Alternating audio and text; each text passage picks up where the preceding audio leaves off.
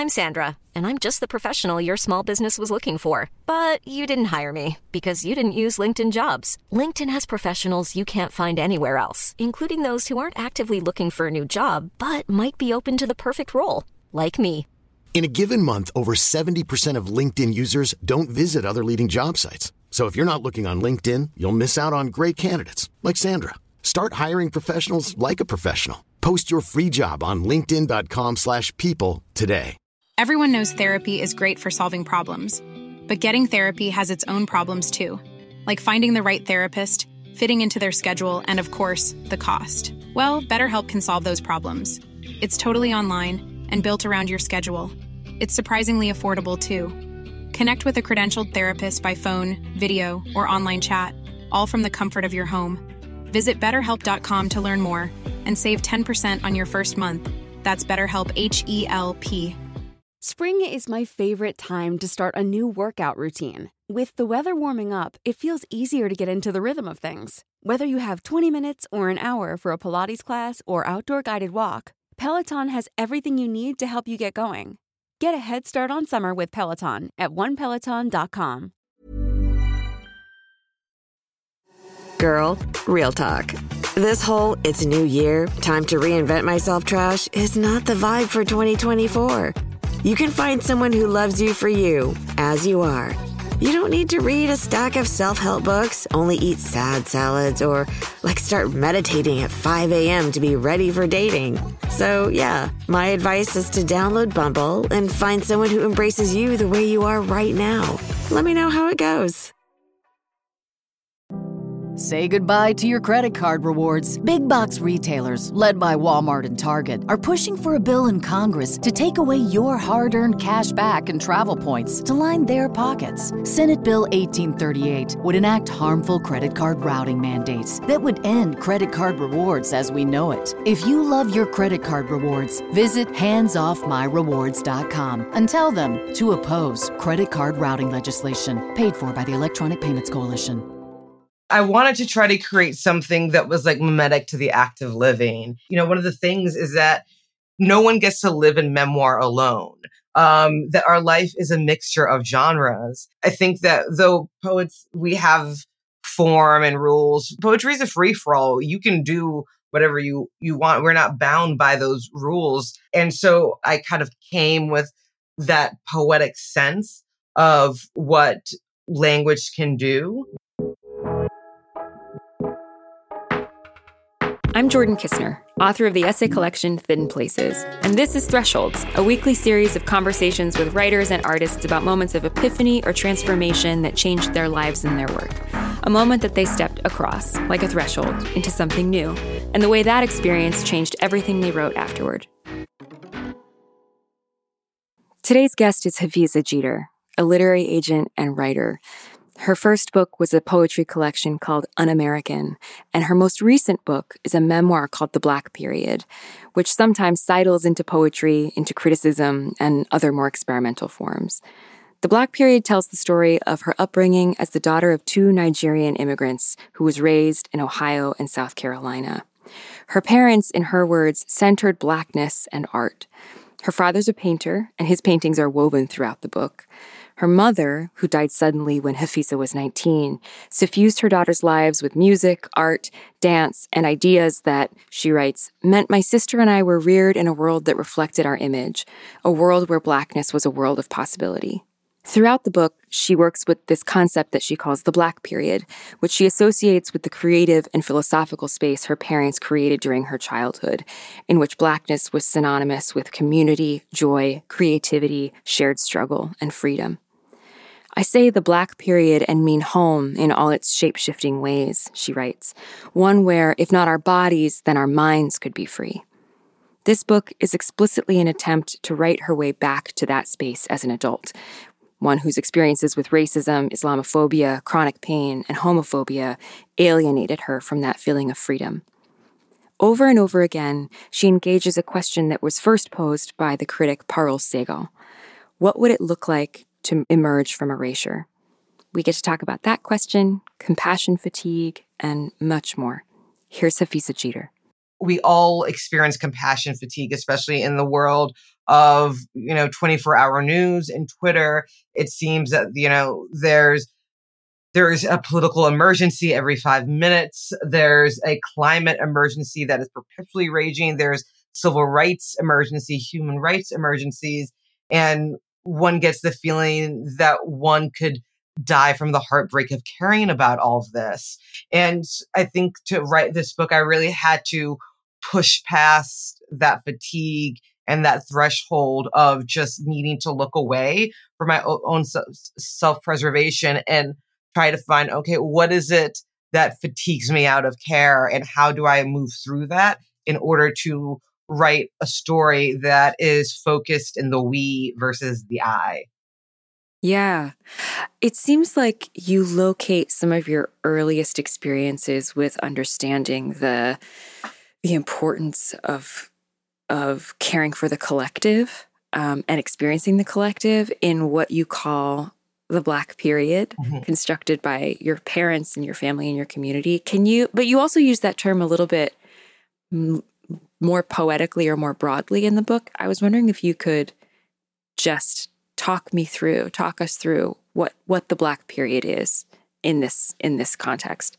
Yeah, I mean, I think the Black period has like multiple meanings, but I think at its core, it speaks to what people of color, Black people, Indigenous people, disabled communities, queer communities, like Muslim communities, what we all seek, and that is lives of dignity, where our dignity is honored. And we live in worlds and countries that doesn't allow that space. And so we have to build these spaces inside of these really oppressive structures. And so the Black period speaks to those moments and those forms of community that we build inside of violence. Because I mean, the fact that Black people have survived this country is incredible. The fact that Indigenous people, have survived this country is incredible because of the massive amounts of violence. But we do that by creating sites of care within our communities.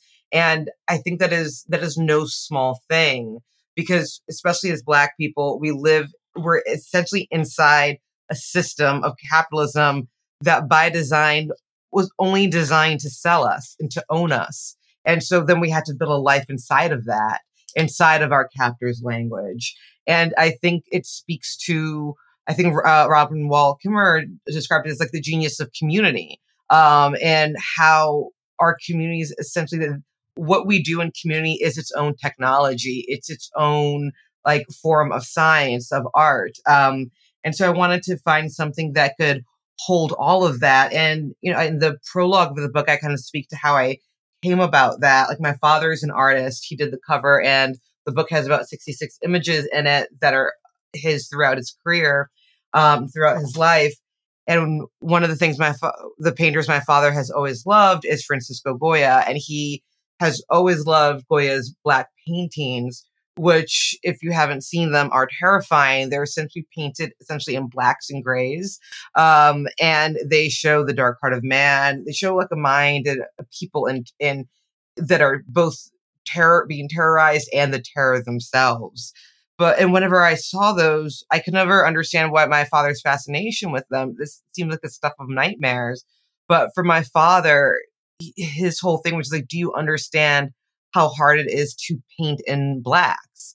That where I saw it like just something very frightening. And my father was he saw skill, and to show that it was a lesson that it mattered who looked and how you looked and what you knew around what you looked, what you were seeing, and trying to really apply that lesson into, the rest of my life and living, and the lens in which I was applying to the communities I was looking at in this book.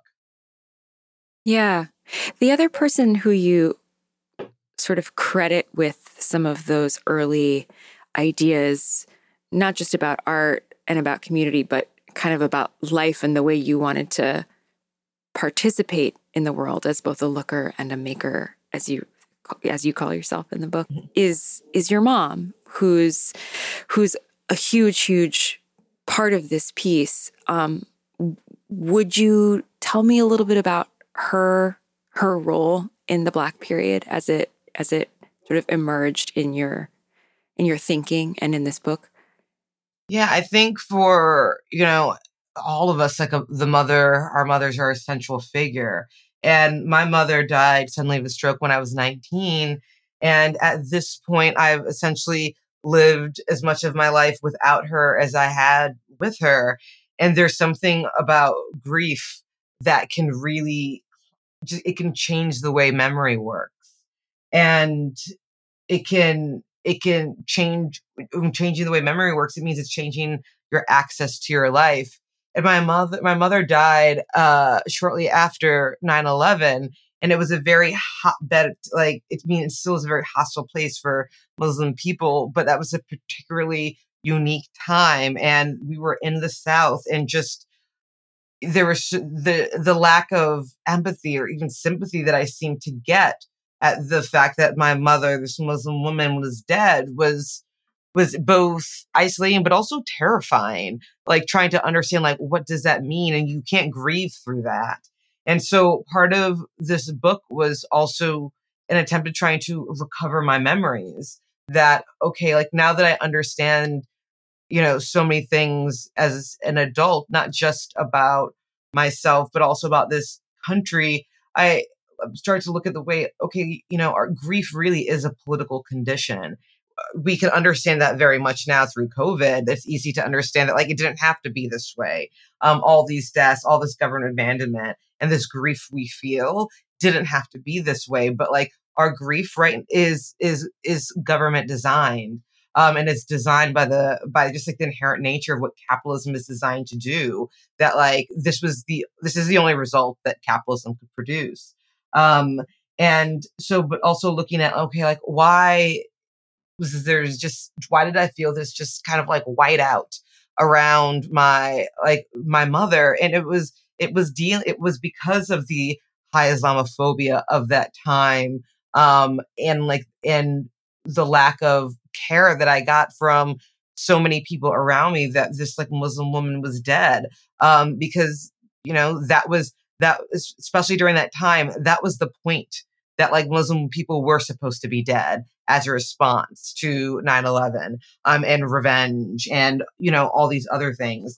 And so really trying to kind of, like, navigate that, trying to remember who she was and the way she tried to help her children, like, build a life. And she came to this country, I think, like, at, like, age 34, to, like, live here and to start over and to be away from everything and everyone she knew. And I think that there's something just, like, really I needed to look at, just, like, the strength in that, and the way that, like, my mother essentially tried to, in 90s Akron, Ohio, try to figure out how to raise half Nigerian, half American kids, and this kind of, just, like, watching the ways our parents had to kind of improvise how they not just raised us, but, like, that allowed us to have a sense of self despite everything this country intended us to have. And my mother did that through Kwanzaa. Like, my father was always teaching or running, or, like, painting or running art galleries. So my mother really was the parent who we spent most of our time with. And she really tried to imbue us with both a sense of, Black pride and African pride. We memorized the names of Black people who did all the firsts. She taught us African dance lessons as children, and to, like, her Black American friends. The first poems I ever memorized or ever knew were because of my mother. We used to have to memorize poems at the beginning, like, during our African dance class lessons that we'd perform at Kwanzaa. And I think of just, like, how much of who she was formed me, and how I could not understand myself until I remembered her again. Say goodbye to your credit card rewards. Big box retailers, led by Walmart and Target, are pushing for a bill in Congress to take away your hard-earned cash back and travel points to line their pockets. Senate Bill 1838 would enact harmful credit card routing mandates that would end credit card rewards as we know it. If you love your credit card rewards, visit handsoffmyrewards.com and tell them to oppose credit card routing legislation paid for by the Electronic Payments Coalition. Yeah.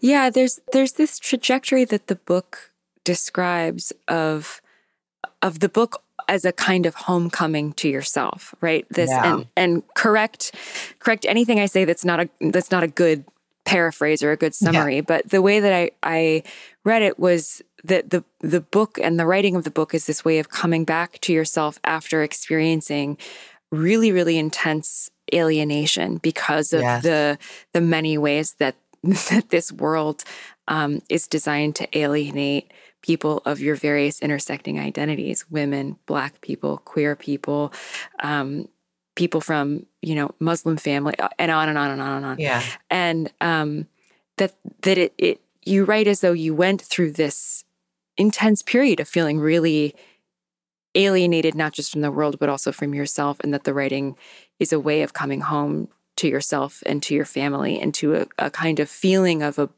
abundance, which is a word that you use, that you associate with that concept of the Black period, which ties into what you were saying at the beginning of the getting yourself to write the book was about getting yourself over the threshold of, opening back up to the world, which I say as a prelude to asking, what brought you to that point when you felt ready and when you realized that writing was maybe the door? I mean, I don't know if there was a point that I realized writing was the door versus the fact that for me, writing has always been the only door. It's the only thing I've been good at. And the only thing I've been inclined to always want to do. And so I think you do what you feel called to, and writing has always felt to be my life purpose. And by having a father who's an artist, I saw what it meant to live your life purpose, and that it wasn't easy. It required courage, but you just had to do it. And whatever you're doing had to be helping people. And so I think that for me, that there was never another path but this one in writing. And in terms of how I came to that, I think that it really wasn't until I was in it that I really even recognized what I was doing. And I think that one of the best things that we can do as writers is kind of like lean on each other. And there's always that saying that like writing is a solitary process, but it never really feels like that to me, because whether it's like in my mind or even on the page, I'm in conversation with other writers I love. And one of the things I think helped me kind of get through this is I remember I'd had, a draft of the book like done, but whatever, it was still not yet what it was going to be. And I could sense that, and I needed something to do. I needed something, a way through it. And so I'm just like, I'm like, let me go find what other writers are doing. And so I went in search of a question that I could answer. And for me, that question became a question that I borrowed from book critic Pearl Sagal, where she asks like, what would it look like to emerge from erasure? And it's a question that I loved because it wasn't, what does it mean to emerge from erasure? It was, what does it look like? It literally demanded an action plan. And so, because like, wasn't this the question that I was asking throughout this? Like, how do I come back into a shape, into a form? And so I thought, okay, what if instead of just like navigating this question inside of myself, like I do this on the page, and what if I actually try to answer it? And I think, I come to that answer. I don't think it's a big of a spoiler, but I come to that answer with another writer, Toni Morrison's, this idea of rememory, which is essentially taking your past and writing the narrative that you need, that you can survive in. And that's kind of what I do, because one of the things I'm grappling with is, my mother died when I was 19, so we didn't have a lot of conversations, but she was a Muslim woman and a woman of her time. And so I always had to wonder, she died before I came out. So always had to wonder, like, how would she feel about this? And that's a question that could tear you apart inside. And finally, I just had to write, I say in the book, I had to write a story that would allow me to be whole. That doesn't mean I write an easy story, but it does mean I have to write the story. I can't leave it to this mystery, this land of disappointments and rejections, because I don't have proof that is true either. And so that's just the place I'm landing at, because I'm conditioned to land there. And so this book I really kind of took that question to heart of what would it look like to emerge from erasure, and try to do that on the page. And sometimes that involved going forward, but also stylistically, I tried to show that it also involved, sometimes you just have to keep doubling back. And I really kind of thought of, in my mind, this infinity symbol, this idea of looping, looping back and forth through progress and through trying to the work of becoming. And I try to show that stylistically and the way the book is formed, and kind of show that, even though you have to loop backward to go forward, that there is endless possibility in that.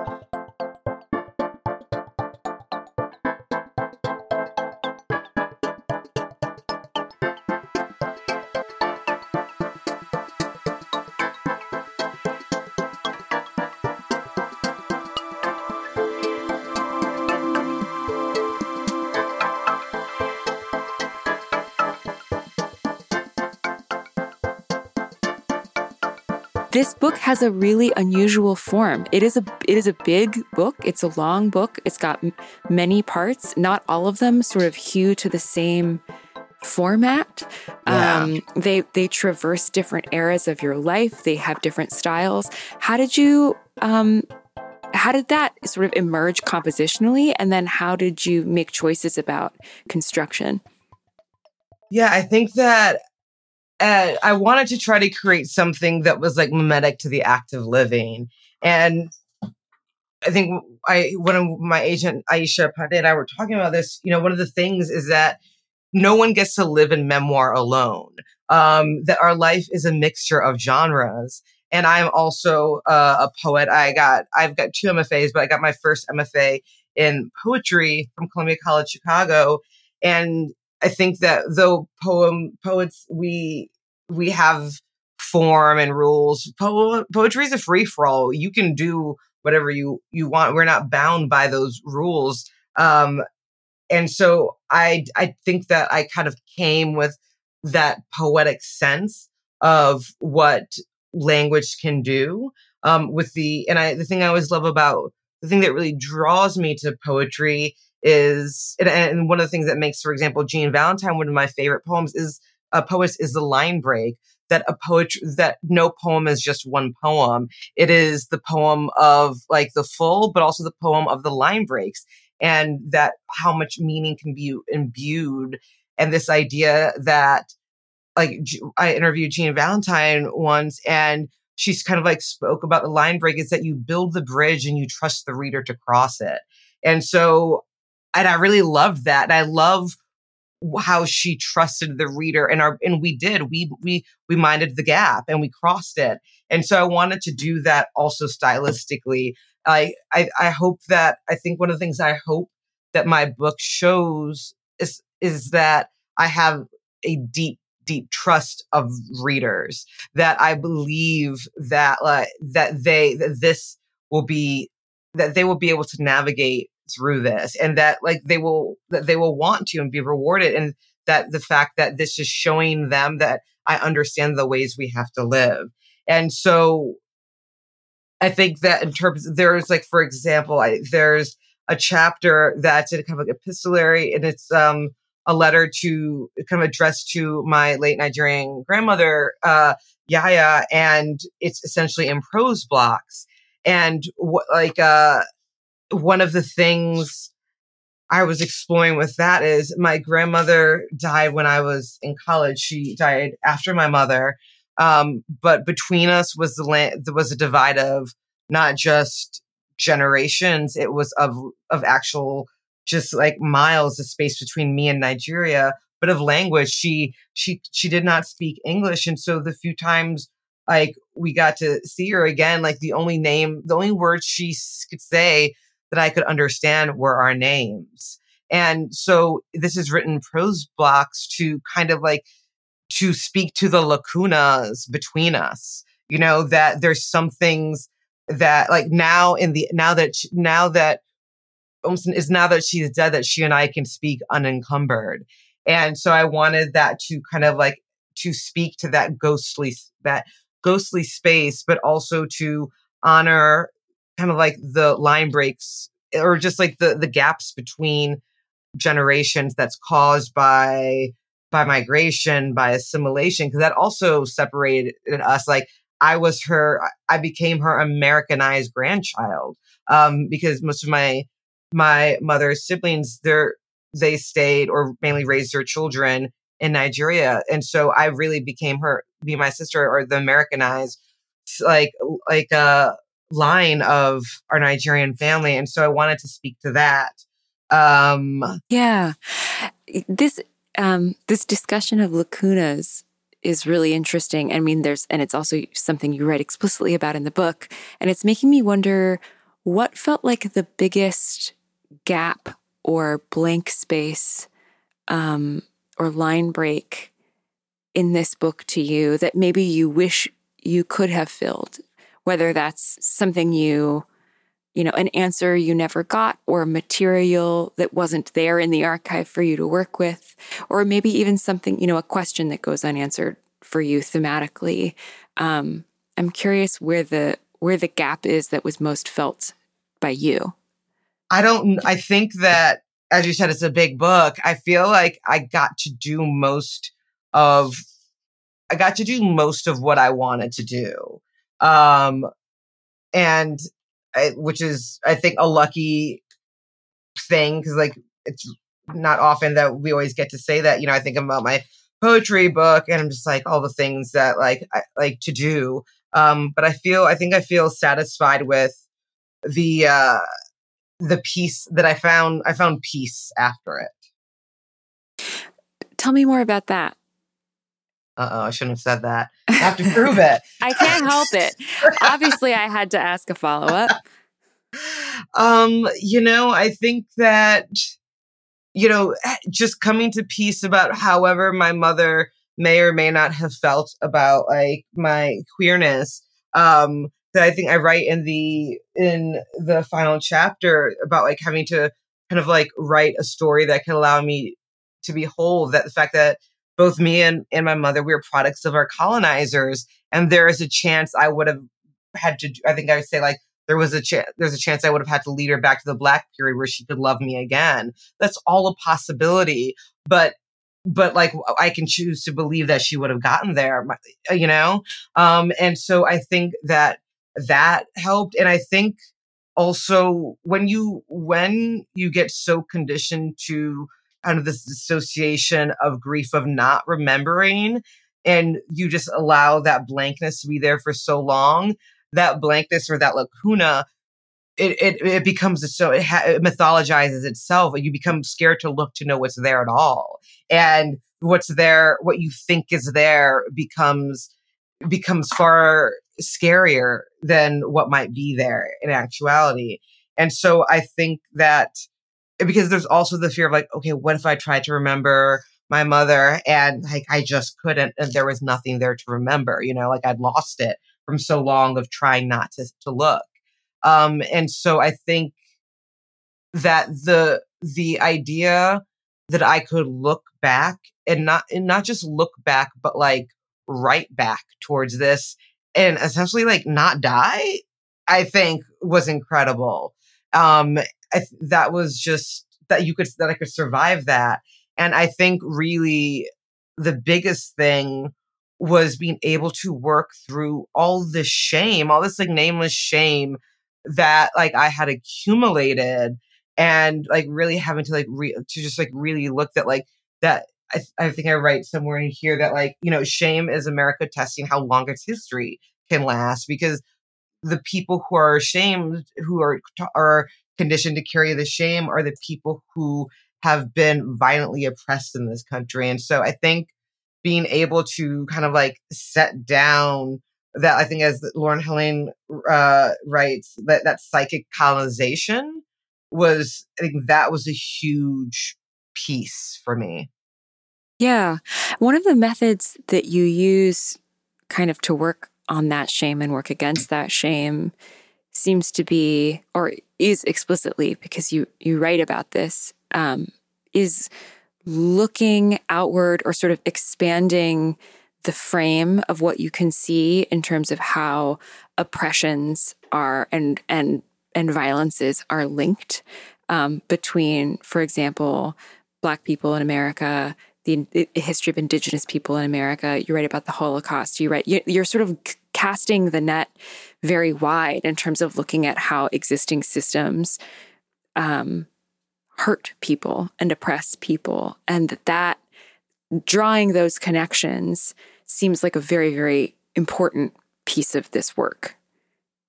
Yeah, absolutely. Because I think that one of the most detrimental things to any power structure, whether like from capitalism to our government, which is kind of the same thing, is community. And so and this idea that I think Miriam Kaba talks about like, one of the points of organizing is to help us understand who we're supposed to be mad at. If you live in a situation where your schools are underfunded, your communities are terrorized by the police, where you don't have health care, and all these other things are just like you're drowning in. If you don't have like the tools to understand like the structures that are oppressing you, and you just feel like that, like my life is mysteriously like this, like that is such a it's straight drowning. You can't breathe in that space. But that is the goal, is for us to make the average person feel like they bear the responsibility for like the conditions that are clearly state designed. And the fact that community can disrupt, that Black people are proof that working in community can disrupt these things, because we were never meant to be free. And when you look at, I think one of the things I really wanted to get across in the book is that while our oppressions are different, like for example, looking at the history of Indigenous people in the U.S. and Black people, our oppressions might be different, but our oppressors are what we have in common. And how can we dismantle like the platform that our oppressors have and work together, and that is actually possible. Because there's that statistic that no government can survive sustained protests from like 3.5% of its population. You think about that number, like that's all that's standing between us and freedom. And it's just like, of course we have to work together. Of course that we have to protect Black trans women. Of course we have to protect trans kids. And the idea that someone can ask why to that is for like trying to make people see that if you have to ask why people should be protected, you yourself have been robbed of a part of yourself, of your humanity. Because that why question doesn't make sense. Of like, why do we have to protect someone's like safety, right to life? Like to be put in a position to just say why to that, like it doesn't make sense to me. And so I really wanted to show that, in community is how we survive this. It's how Black people have survived, because this country like actively tries to kill us. And it's one of those reasons that I think that like sometimes I think I write about with Black people, you don't know, sometimes you can't tell the difference between like Black people when they're together organizing or just at a party. And it's also why even a Black Lives Matter protest, there could be so many emotions, both rage and joy, because the joy comes when we're in community. And like, you can see that through like, the history of homegoing. Like, it's how we literally send people off into the afterlife. Yeah. As you're talking about this concept of community as in the many, many forms it can take, and working together and working alongside, I'm thinking about how many voices you bring into this book. There are so many other writers and musicians and artists. There's so much visual art. There are all of these works by your father that are in the book. Yeah. There's this whole long, incredible section on the original Women of the Blues and on blues singing. There are so many writers that you're sort of working with and working alongside. It feels that to me, it feels like there's this real collectivity. Like you're bringing a lot of people into the room with you, into the room of the book with you. And I just wanted to talk to you about that. I wanted to ask you how you decided who you wanted in the room and sort of what your ethic toward that is aesthetically, if it differs at all from kind of the political ethic you're spelling out here. Yeah, I think that, just by the nature of being a Black person, you're never in the room alone. You're always crowded by ancestors. And that by being raised by parents who were attuned to imbuing their children with a sense of pride and of Black history, the names of other people were always being evoked. My parents loved music. My father used to be like a singing group in Nigeria, and there was always Motown or African music playing or Fela Kuti playing. We always had other Black voices in the room, and my father, he had a huge CD collection. We would go to his art gallery and we would just play CDs from Otis Redding to Nancy Wilson, all these sorts of different genres. And one of his very good friends from Nigeria was Yusuf Lateef. And so Yusuf would always send us his CDs, so we'd also listen to his music. And so it was always, and my father is an artist. And so I was always surrounded by different types of modes of art. So, my mother would send us to Kwanzaa events, and where there's always African dancing, there's always an African drum. Our parents, they hired African storytellers for the kids to tell stories. And so I think being raised by an artist, there is no separation between art and life. And that's also a reason why I don't know how I could tell a story without my father's without my father's art in there, because I can look at one of my father's painting and tell you what my mother's hair looked like that year. I can tell you what house we lived in by looking at how his styles change. And so part of his art, it's how I remember my life, and it's also how I was taught to look at what my responsibility is as an artist.